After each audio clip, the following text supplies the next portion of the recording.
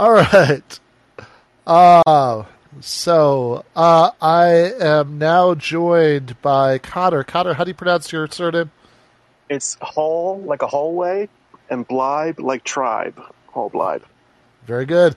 Conor Halbleib, who is running for Congress in Kentucky's 5th District, who reached out to me a little while back about coming on and talking about his campaign. So thought this might be a fun way to do it that way, as well as my talking to him about it. You know, people could also call in and ask him questions. So, Conor, you want to just kind of start us up with a little bit of who you are, and like kind of what your politics are and what you're running on? Right. So I grew up a Democrat. I'm 29 years old. I'll be 30 before the election. I grew up a Democrat, but I made my own kind of political journey. And I think so I graduated college in 2016. And, obviously that election had a lot of impact on a lot of different people. And I kind of started to see that the center or traditional Democratic Party, uh, for both political and policy reasons, wasn't going to get us to where we needed to go. It actually took me a little bit longer than maybe some other people who are kind of in your orbit to see the light, so to say. But as I've kind of become more and more politically engaged, I think that uh, a community and coming together and really understanding the kind of class divides, uh, that we see in this country, that's where we need to focus our energy. And I think the other thing of like, I'm a student of history, and you look to the past and you do see that there were successes. There were Yeah. social successes in the world that seem to have been covered up. So I consider myself now a progressive, and that's what I'm running on in Eastern Kentucky. Yeah. So you are. I mean, you've won your primary. They have primaries for that. You're the Democratic nominee at this point. There was no primary. I was the only Democratic nominee. Okay, So okay, gotcha. Okay, yes, running unopposed for that. Okay. yeah, So I mean, I'm guessing, based on that, certainly that it's a, I mean, it's an uphill battle, right? I mean, like this is absolutely. yeah, hmm yeah. So can you tell us a little bit about the district? Yeah. So the district is Eastern Kentucky, and it's the Appalachia region of Kentucky. It's 33 different counties. There's some kind of interesting things about it, and what makes it a unique district and an important district. It's the second poorest district in the country. It's the whitest district in the country, and it's the most rural district in the country. So it's it's kind of it's different, but it's a beautiful area with tons of mountains and greenery and everything else, and some fantastic people. And it's been, I believe, underrepresented by a gentleman who's been in office since 1981. Well, tell us about him. So his name is Harold Hal Rogers. He is an interesting person because, like I said, there are 435 voting members of Congress. About 50 of them are really impactful. And this guy is probably within the top 25 most important uh, representatives in Congress. But he's a person you don't really hear about a lot. In fact, a lot of people don't have never heard his name, Hal Rogers. He's not like Matt Gaetz. He's not Jim Jordan. He does his kind of work in the background, quietly. He's kind of Mitch McConnell's man in the Kentucky House, or in the House from Kentucky, Uh, and that's kind of who he is. okay, so you say he's Mitch McConnell's man in the House from Kentucky. So even though he is not like a sort of Not a headline, firebrand. yeah, right, headline grabbing firebrand. I mean, this is somebody who's just kind of like quietly, doing what he can to advance the interests of the 1%. Absolutely, and honestly, to advance his own interests, his strategy has always been to uh, to bring in the federal money, which means that both Democrats and Republicans have always, quote unquote, hated him because they say he's bringing the pork. Well, it's a district that desperately needs money. So he can show receipts and show millions of dollars that he brings into the district. But what happens after, or how that money gets dispersed, is the real problem. Yeah, well, I mean, so how is it being dispersed? I mean, what's the take us through some of the nitty gritty here. Right. So he'll bring in money for. He recently brought in money for a sewage revamp in one of the counties. And that revamp was supposed to take place in 2019. So he brought in, I think, $2.2 million, something like that. And he touted it, I brought in this money for this new sewer system that this community desperately needs. But it's 2022 and no sewage pipe has been laid. And those things aren't the most complicated projects to go through. So what he does is he puts his people in charge. He's very involved with a lot of the banks, and if I remember right, he's on the board of one of the major banks down here. So he knows his people, and that's typically where the money goes. Gotcha. Okay, well, look, let's hear a little bit. Before we start taking calls, let's hear a little bit about the platform that you're running on, right? I mean, like what are the what are the kind of policy issues that are important to you?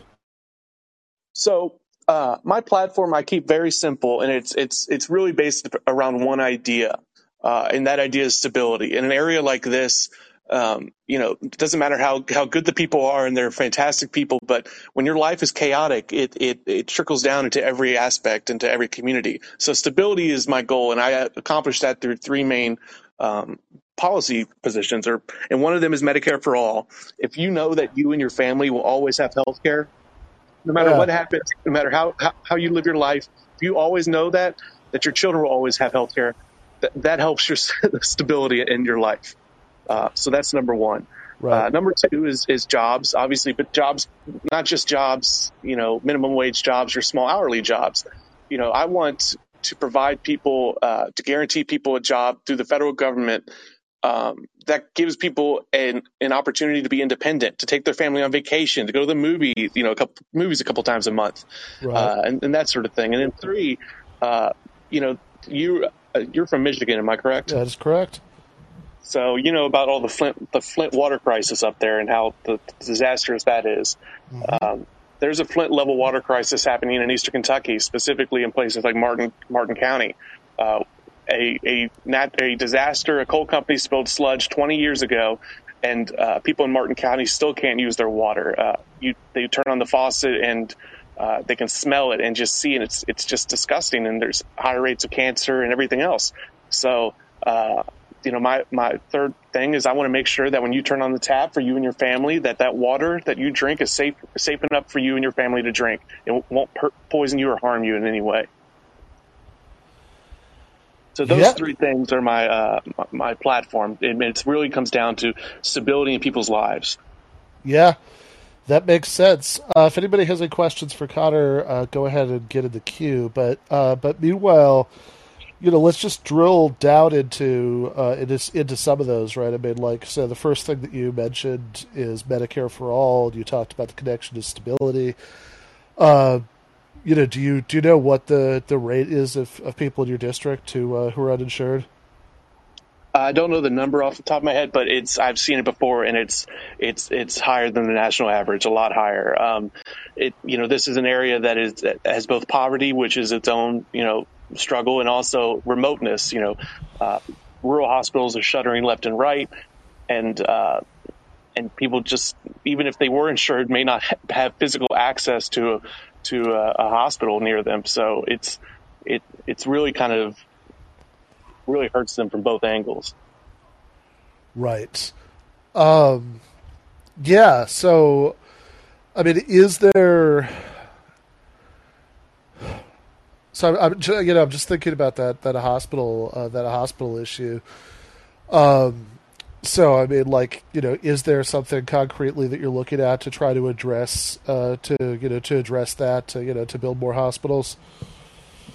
I think the two big things is to have an ally, who supports Medicare for all. I just think that policy itself could do a bunch. But also, like you said, it's we need to get together with other rural representatives from other rural parts of the country to really find a way to have a specific rural hospital program, a program that is going to fund hospitals that will not and cannot, fund themselves, they do not have the ability to intake the money it would need to run them without outside help. So I think that, we should have a council or committee of rural representatives to figure out exactly how we can institute more rural hospitals. But the problem there is you also need to make sure you have enough people to staff, a hospital. If there's not enough doctors and just numbers wise, nurses and support staff in an area, you could have the nicest hospital ever. But to address nursing shortages and general practitioner shortages, I mean, it all kind of comes together into a very complicated, big, but possible solution. Gotcha. Okay, we've got a call from Jenny. Jenny, what's on your mind? I just was wondering what you thought, Connor, about the fraud. There's so much fraud in Medicare, and it just feels like if that was to expand, I'm just not sure the government's able to deal with all the fraud. And, well, it would be wonderful for everybody to have health care. I'm just concerned about that side of it. Thank you, Jenny. I appreciate that. And you're right. There's a ton of fraud, and it's not a trivial problem. I mean, it affects people. But I think Ben has spoken on this before. Is that one of the reasons that fraud is able to persist, especially in the government realm? I mean, we obviously know that there's fraud in private insurance as well, but because we have a system that isn't a full system, that we've got these little pockets, little loopholes, there's all sorts of space for fraud to develop. If you have a system that's big but is simple, it actually would make things like fraud a lot harder, because we can see it all. Right now, you need so much administrative staff to do billing and this and that I think allows for a lot of this fraud to take place. Yeah, that makes sense. That that if there's a single payer on the other end, that it's much easier to to keep track of. I think that's true. I mean, I think it would also be interesting to look at international comparisons, right? I mean, what's the sort of rate of medical fraud in Canada versus the U.S.? I mean, I assume that Americans are just innately more corrupt people than Canadians, right? I mean, so whatever the difference is, it's about the system. Right. Just making a system that's bigger isn't necessarily more complex. It's bigger. It's, takes a lot of energy, but it also means that we can control it actually easier. And so having a single payer system, I think it will eliminate all fraud. No, it won't. There will be fraud in everything, Sure. But think of the fraud in private insurance now. Put it all under one roof. It's a lot easier to monitor. Yeah, I mean, I'd also point out, and I'll bring back Jenny if she had anything else she wanted to, any other thoughts about this. But I'd also point out that even though I think you're right, I actually do think it's true that that it would be easier to crack down on fraud and abuse if it's centralized. So it's easier to track all of the information. I think that that makes sense to me. But I'd also point out that even if the opposite were true, right? Even if you were going to get more medical fraud, given Medicare for all, that you still kind of have to make a choice about which problems you care the most about, right? let's put the fraud issue even on that assumption, which again I agree with you. I think the opposite's true, right? I think it'd be easier to crack down on it with Medicare for all, but even on the assumption that there was going to be more, right? We kind of put that in one column. We say, all right, so let's say for the sake of argument, right, there's increased fraud, and you're right. Clearly, that's not a trivial problem. That's resources that are wasted. That they're going to that. But then in the other column, we put what you mentioned earlier, that the lack of stability, right? That every time you change jobs, right, you're changing health insurance. That your employer can change your health insurance at any time. That if you have, um, to that stability issue, I'd also add a sort of issue about just kind of personal freedom to live your life the way you want to live it. That there are people who stay in job, like people who are lucky enough to be employed at all. There are people who stay in jobs they absolutely hate because they don't want to take time off to like train for something else or anything like that because they would lose their health insurance. There are people who stay in bad marriages, because they don't want to lose their health insurance, and Right. then you just have the inevitable toll of people who don't, like people who are uninsured. Who it doesn't have to be something big and dramatic, that but although the big dramatic stuff happens too. I mean, people die because their GoFundmes for their insulin, aren't funded. But also, like, it just means that a lot fewer people go in for checkups, right? Because if you don't have insurance or you don't have good insurance and you're worried about how to be, co-pays and all of that stuff, then if you have something that like might be cancer and might be nothing, you're less likely to go in and get it checked out, because you've got that incentive not to, and inevitably people do die of that, right? I mean, like the rate of life expectancy and fit mortality, mortality amenable to healthcare are all better in like Canada or Great Britain than the U.S. So I mean, I would just, I guess, my last thought before we bring Jenny back in, would just be that like even if I thought that this was going to be a big concern, and I'm not saying don't take it seriously. I think you should take it seriously, but I would still say like you have to weigh that against all of these other things. Well, yeah, Could I share just a little bit of my story? I'm good with that. Ben, I think Ben is too. Yeah, Yep. sorry, I muted myself. Yes, please do. Mhm. When I became very ill and had to be put on oxygen 10 years ago, it was just a matter of months before we lost our corporate job. And I've always thought that part of the reason my husband may have been let go was because my medical costs just went up significantly.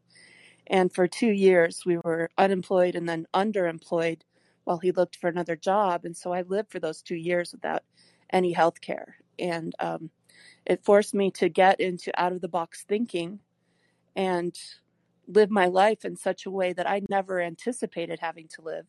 I always have to have an EpiPen on me, and it was right during the time when the EpiPens were $800-900 each, and it was just a very scary time. And then when he was able to get another job, of course, we got the healthcare back, and it was great.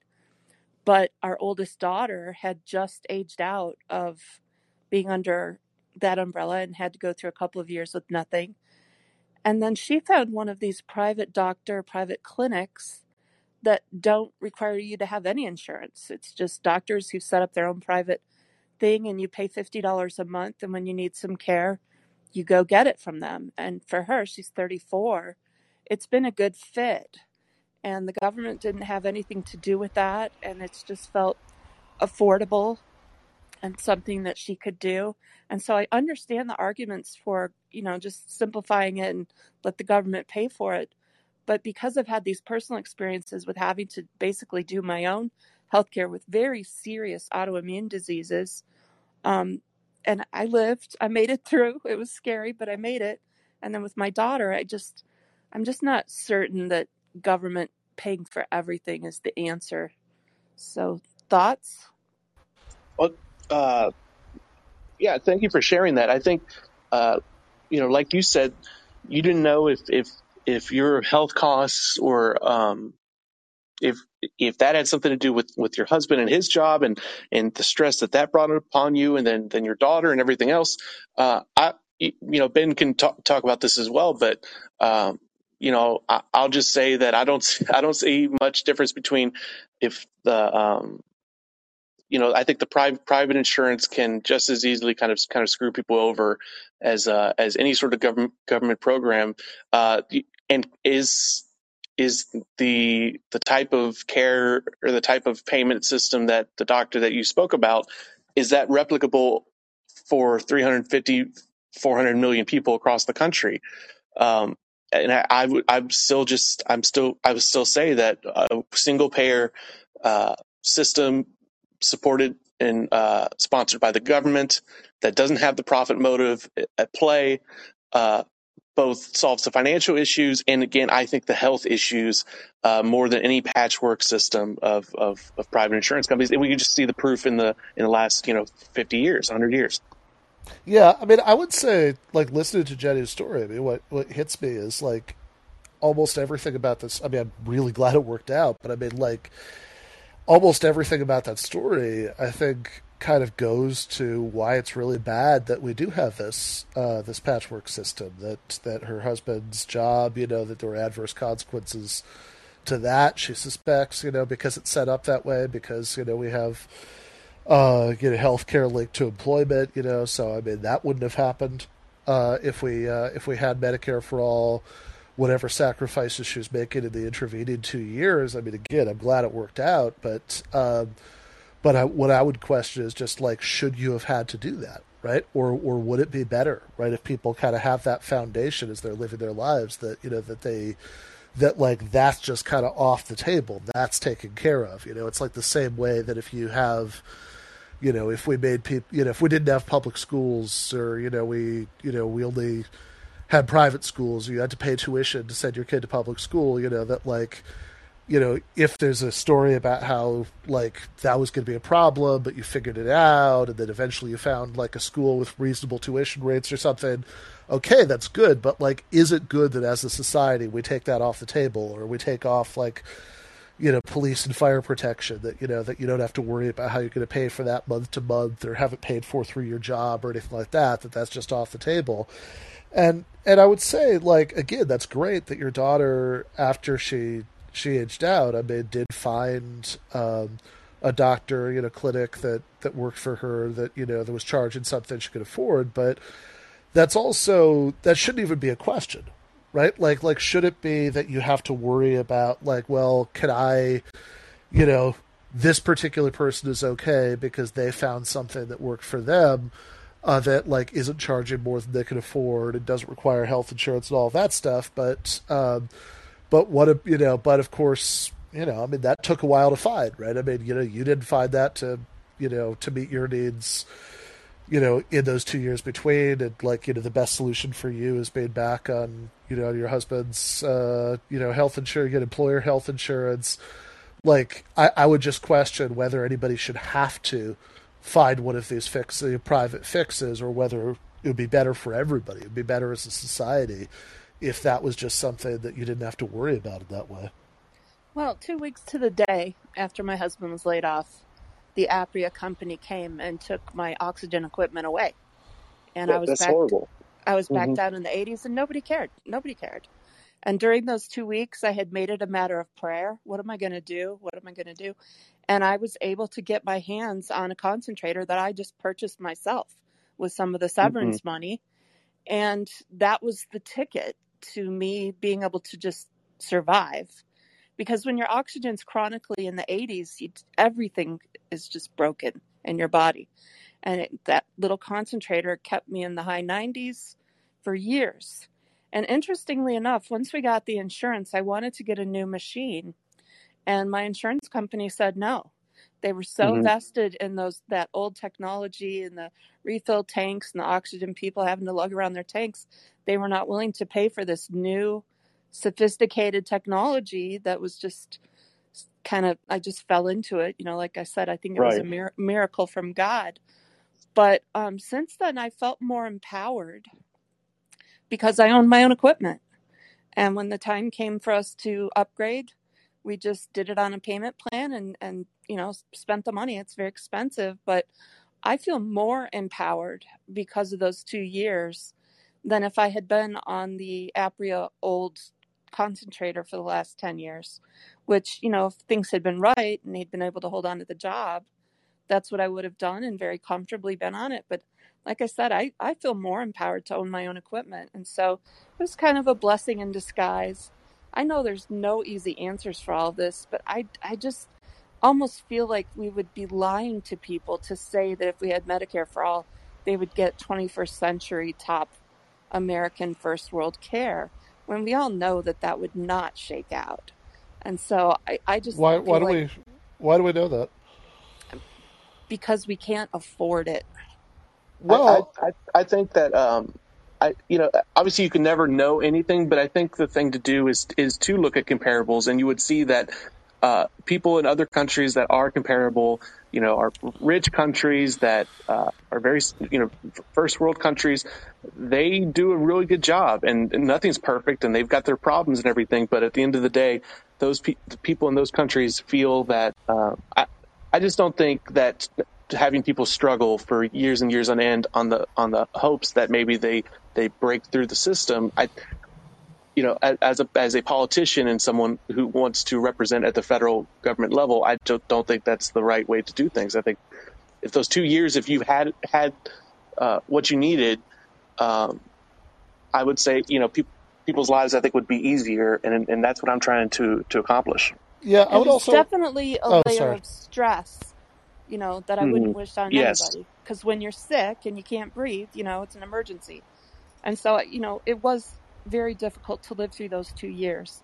My point is that, for other people who have similar health conditions that are deadly, the anaphylactic shock that I struggle with when I get exposed to certain things, our Yeah. lives feel tenuous anyway, even with insurance. And so to have it all jacked up to that next level is scary. But I made it through, and I'm getting older. I'm a grandma, and my bottom line point is, when you do too much for people, sometimes that can create some problems and some unintended consequences.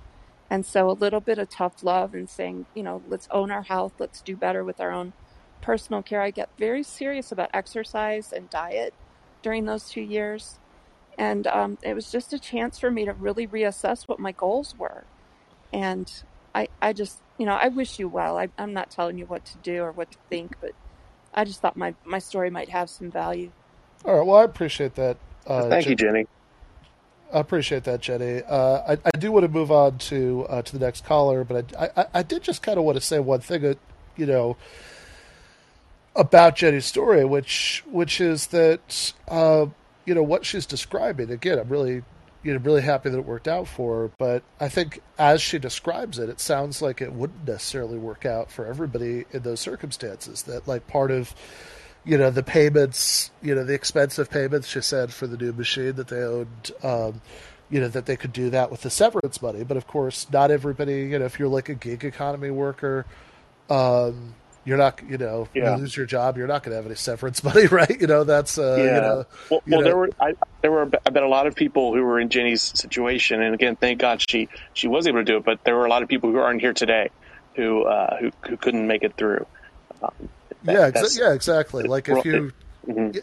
yeah, I mean, like if you're like an Uber driver or something, and there's no, there's no severance money. There are lots and lots of situations where you wouldn't have that. Well, the fact that in this day and age that anyone has to deal with someone maybe literally ripping an oxygen tank like out of their nose and everything, because just for the ability to not pay, when we could solve that issue. I mean, that issue could be solved.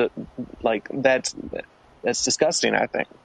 Yeah, absolutely. And I think that, and I would also just point out in terms of the idea that we wouldn't be able to afford to have 21st century, American style healthcare, that I would just say on that, that if you, if you actually look at the numbers, I know it's counterintuitive to a lot of people, but like it's more cost efficient to do it this way because, to have Medicare for all, Right. mean, like if you look at the international comparisons, the United States spends, like people spend more on, on healthcare, like, and collectively as a society, we spend more on healthcare and get worse outcomes, right? Again, life expectancy, Right. mortality, all that stuff, than many other comparable societies. And if you have, and if you had healthcare paid for out of progressive taxation, then the most middle income people who have insurance right now, Right. would actually be paying significantly less because it all goes into one pool. None of the money Right. is going into insurance industry profits and advertising and all that stuff, right? That so Well, like the it's almost that. Yeah. yeah. Sorry. It's almost like this country is almost set up to actually run that system perfectly. It's like you said, it's a large country, which actually makes certain things easier. We generally, outside of COVID now, but generally don't in this country have parasites to really worry about. Wet and dry seasons, which do a whole thing. I mean, what are the big factors like diabetes, cholesterol, heart issues? Solvable problems. It's almost like this country, like I said, is almost set up to really actually take on Medicare for all or single payer system very well. Yeah, no, I think that's right. I think it's also important to recognize that, once you have something like Medicare for all, or the same way as like the Medicare system they have in Canada or the National Health Service in Great Britain, that they have this kind of concentrate, well, as like Murphy points out in the chat, this kind of concentrated bargaining power with anybody who's like manufacturing medical supplies, etc. Right? Because it could pretty much set the price of that. That also makes it right. The same pricing scheme isn't. It's not the pricing scheme that it is today, because today we don't have Medicare for all. Everything kind of changes to where the prices you see today don't reflect what like Medicare would pay for things today. Yeah, exactly.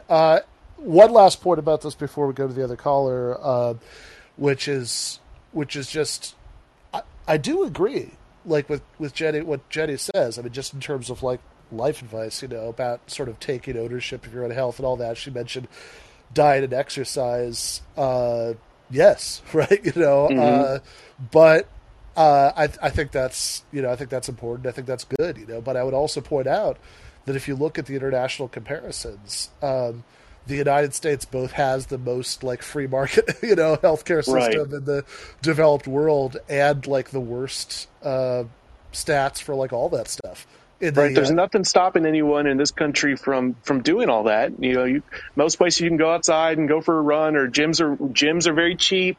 You could go to Whole Foods all the time and get the best products. I mean, we have that system now, and it's not a realistic system to expect that on a countrywide scale. I mean, I would also just say like, look, lots of people don't go to Whole Foods, right? Because it's expensive, because they're because like they don't want to, they're not buying ingredients to cook because like they're working two jobs. When they get home, they're exhausted and they just want to like right. The real world doesn't. Again, I probably need to get back in the gym a little bit after COVID and everything, but I also still want a doctor whenever I need it. Yeah, no, absolutely, and again, both are important. But I would also say that like there's a lot that I think we could do to make people less, financially stressed and have more free time and all that stuff. If you really want the diet and exercise and all that stuff to come into the picture, then then I think you need to work on that too. But in any case, let's take before we go, let's take Schnarf's call. What's on your mind? What's up? How you doing, Ben? I've heard you like on Zero Books, and I have to say you're very polite and you're very nice, because my reaction to Jenny is totally different. I think what we're doing here, or what she's basically doing, is she's applying the Protestant work ethic to staying alive.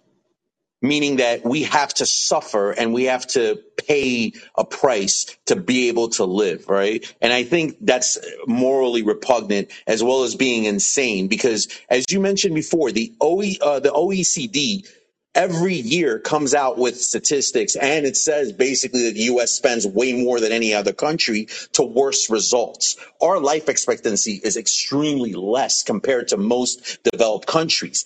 And we have to ask ourselves why. And there's really two definitive reasons. So one thing that I've always known is that it's based on the fact that we've commodified healthcare, so much so that in the next 10 years from what I read from 2019, that healthcare is supposed to jump from 10% to 27% of GDP. That means that we're cannibalizing ourselves, right? Healthcare is not a commodity because intrinsically it's tied to production, right? So we live in a society where our production is so worthless that we've turned to basically cannibalizing ourselves for profit.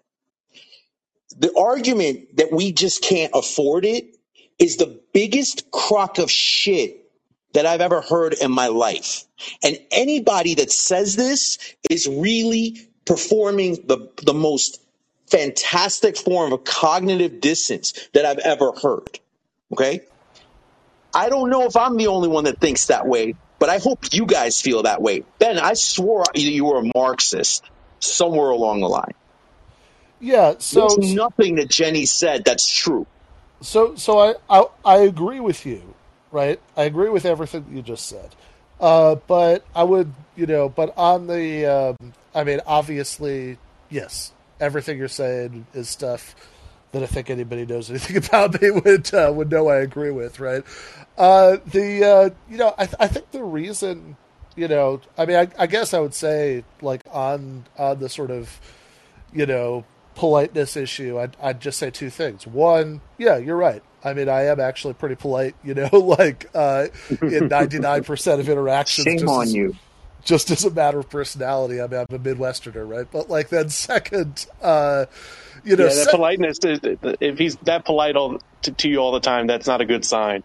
But I would also just say, like, look, I also, I mean, I don't know, maybe it's cheesy, but I mean, I think about, like, Michael Brooks, be ruthless to systems and kind to people, that it's like, when I listen to Jenny, I think, yeah, I don't think she's drawing the conclusions that I would like at all, right? I mean, like, I obviously disagree with her about, all that stuff, right? But, like, this is also just she's not a health insurance executive, right? Right. She's an ordinary person who's actually been through some pretty bad experiences and like has not at all drawn the conclusions that I would like from that, right? And I'm so I'd like her to draw different conclusions for sure, right? Mm-hmm. And like I'd like to do what I can to help her draw different conclusions, to help other people who are in the same who like but I also don't see a lot of advantage, right? Like I also don't see a lot of advantage to just being like, well, you're a horrible person or whatever, because it's like, unfortunately, right? I mean, I think probably a lot of people, right? Think that way, who are just ordinary, ordinary working class people, and I want them not to, right? For sure, and I want to do what I can to sort of point out why I think it doesn't make sense and, why they should think about this differently. But like, I don't, I'm not gonna get mad at,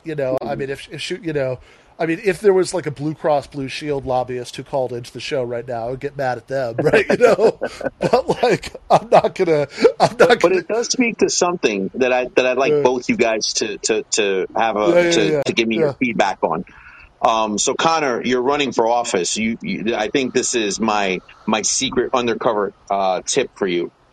Okay. I think in the American psyche, there are two disturbing things that seem to form the judgments of the masses. One is the relationship of something towards wealth and money, and the other one is unspoken violence. In America, I feel like the movements that profess kind of a malignant ability to harm the opposition are the ones that tend to get the support of people. I don't know where it comes from. Actually, I do know where it comes from, but I don't think that if we come out with a passive message or politeness, it's going to do any better than if we turn around and adopt the same tactics that, someone like Donald Trump or the Oath Keepers or any of these other extremists take up, right? But the differences between us and those people is that the numbers really support what we say about Medicare for all and other things, right? Yeah, I mean, Right.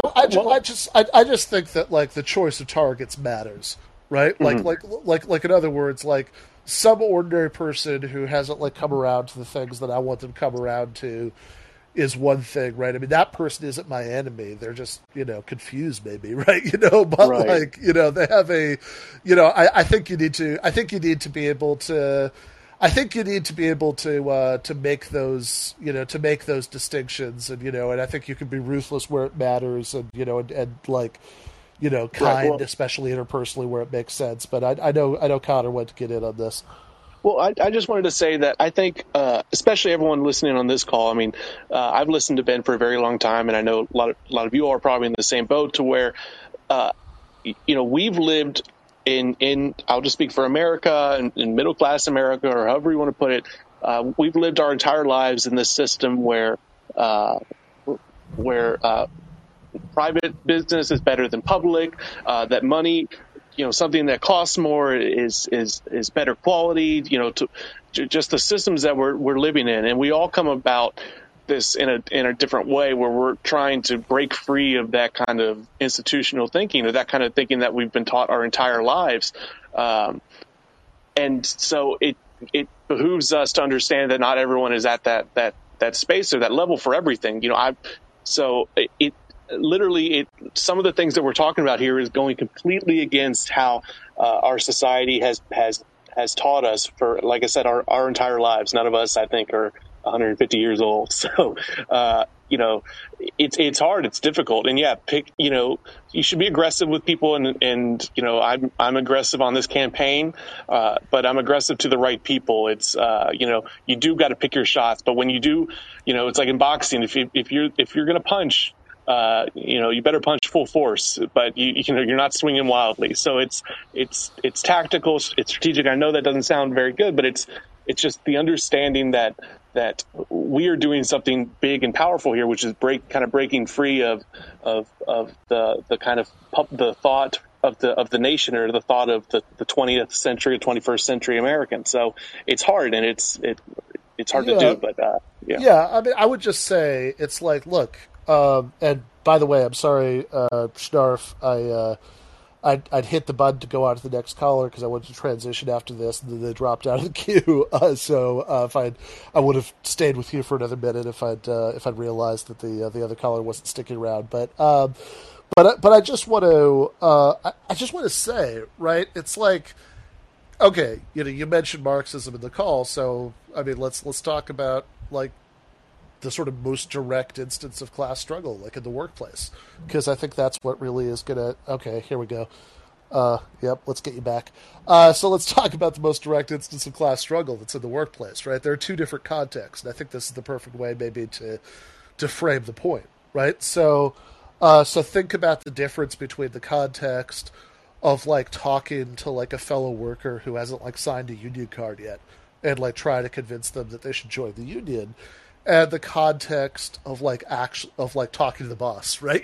Being like, hey, if we don't get what we want right now, we're going to go out on strike, right? Those are completely different contexts. I mean, like if you think about, one of the recent, labor victories that I and probably I mean, find most inspiring, right? The Chris Smalls winning the Amazon unionization vote, in Staten Island. One of the people, right? He talks, or no, just it's not him, but it's Justine Medina, who's one of the organizers for that campaign, talks about this in her interview in Current Affairs.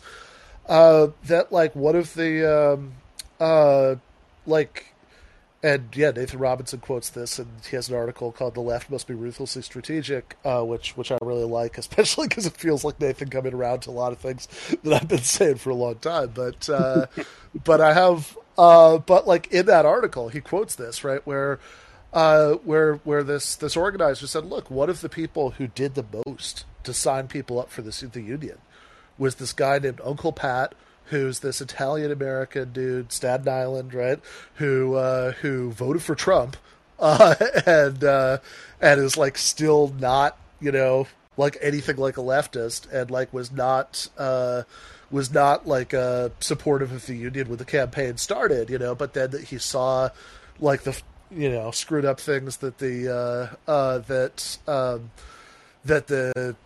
company was doing to like crack down on the organizing campaign, and then like he kind of came around hard, and he ended up signing up hundreds of people personally to join the union, and so I'd look just kind of like that seems similar to me, right? It's like a lot of the things that Jenny was saying, like somebody like my mother-in-law, right? She would nod along with a lot of what Jenny just said, right? Like, like my mother-in-law is just like, she's, she has never been, like, I think, she didn't go to college, like her husband is now retired, but, was a truck driver, she's never worked outside of the home.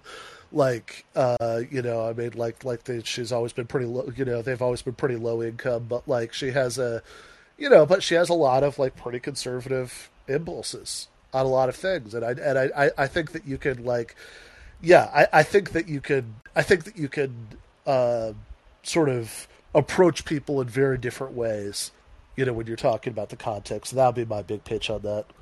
Yeah, and I'll just kind of add, especially about Chris Smalls. He went on Tucker, and his message was through Tucker to a lot of people who watch Fox News. Who, let's be honest, a lot of them probably said some kind of nasty things about people like Chris Smalls, Right. and he knows that. But he was getting that message out because he knows there are some aspects where he can reach them.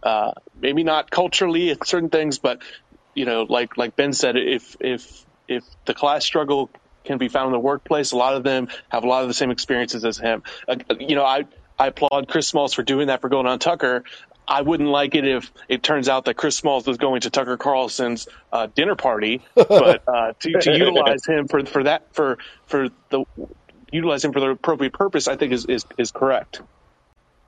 Be careful, Connor. You're going to start sounding like the C word. What's the C word?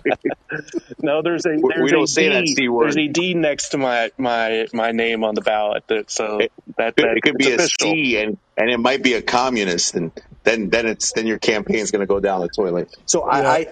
I don't disagree with you guys, right? I think that the difference is this: I think that what we have is a basic evisceration of the American left from the World War II era all the way up to like 1972. And then the American left gets sucked into this kind of black hole and then reemerges somewhere, after, like, let's say the Obama and the 2008, 2009 financial crisis, right? And my take on it is really simple. I think at some point or another, the politeness about economic issues and the conditions that people live in needs to catch up to the condition of the wokeness and the identity politics that exists in the so-called American left. I think people become very passionate about bathrooms and pronouns, but they're not passionate about people dying from sharing insulin. They're not passionate about the fact that, their wages are low because in their opinion, they're low skilled labor and this is as good as it gets, right? And I think the American psyche needs to change. And it starts with the most primal emotion that we all have, and that's anger. And I don't know why we're not angry enough, and maybe I'm the only one who's angry, but I don't see it. And I don't think change will come until people are really pissed off. Yeah, I mean, look, I think you should be angry. I just think you should be angry at the right people. And if you used to watch me on Zero Books, you said, I think I'm largely with you about identity politics. I mean, look, I think people should be left alone to, to go to the bathroom in peace, and without, genital checks. But I mean, like on a lot of the rest of that stuff, I'm with you. And I think that it's, because I absolutely agree. I mean, I've written a bunch of stuff about this. I think that we should be focused. We should have a laser-like focus. I mean, I think you should have, positions that reflect our values in every other issue. But I think we should have a laser-like focus on the things that are have the most appeal to the widest group of people who that's the sort of like core stuff that that is most important to to the needs of of most people, like what you're saying about insulin, for example. And this is why I'm happy. I'm happy that to Conor, and I'm happy to hear that I mean he's fighting the good fight against long odds to run in this district in Kentucky, and that he's pushing as a central issue something that even some politicians I don't hate, have kind of shied away from, which is, Right. which is the importance of Medicare for all, So I think that's awesome. This is not going to be our last conversation, but Connor, where can people find your stuff? Where can they, if they wanted to send some money to your campaign, maybe, or check you out more? Where can they find that? Absolutely. Well, first of all, thank you, Ben, so much. Your audience and your insights. It's the right kind of people that I think would be appealed to my message. My website is my name, Conor Halbleib, CONORHALBLEIB.com. They can find me there. They can donate through there. I'm also on Twitter, Conor_Halbleib, and I'm on Facebook, Conor Halbleib for Kentucky Fifth. I just want to say one more thing. Ben, did you watch the Kentucky Derby this year? I did not. Well, the winner of the Kentucky Derby was the longest odd winner in Kentucky Derby history at 80-1. So as I tell people, don't look always at the odds. If you're in the race, you can win the race. And a race against an 84-year-old incumbent, who knows what can happen. Nice. All right. Well, I'm rooting for you. We will cut it off there for today. Probably do another one of these on Thursday. Not exactly sure what we've got going then, but I'm going to try to do that. Left is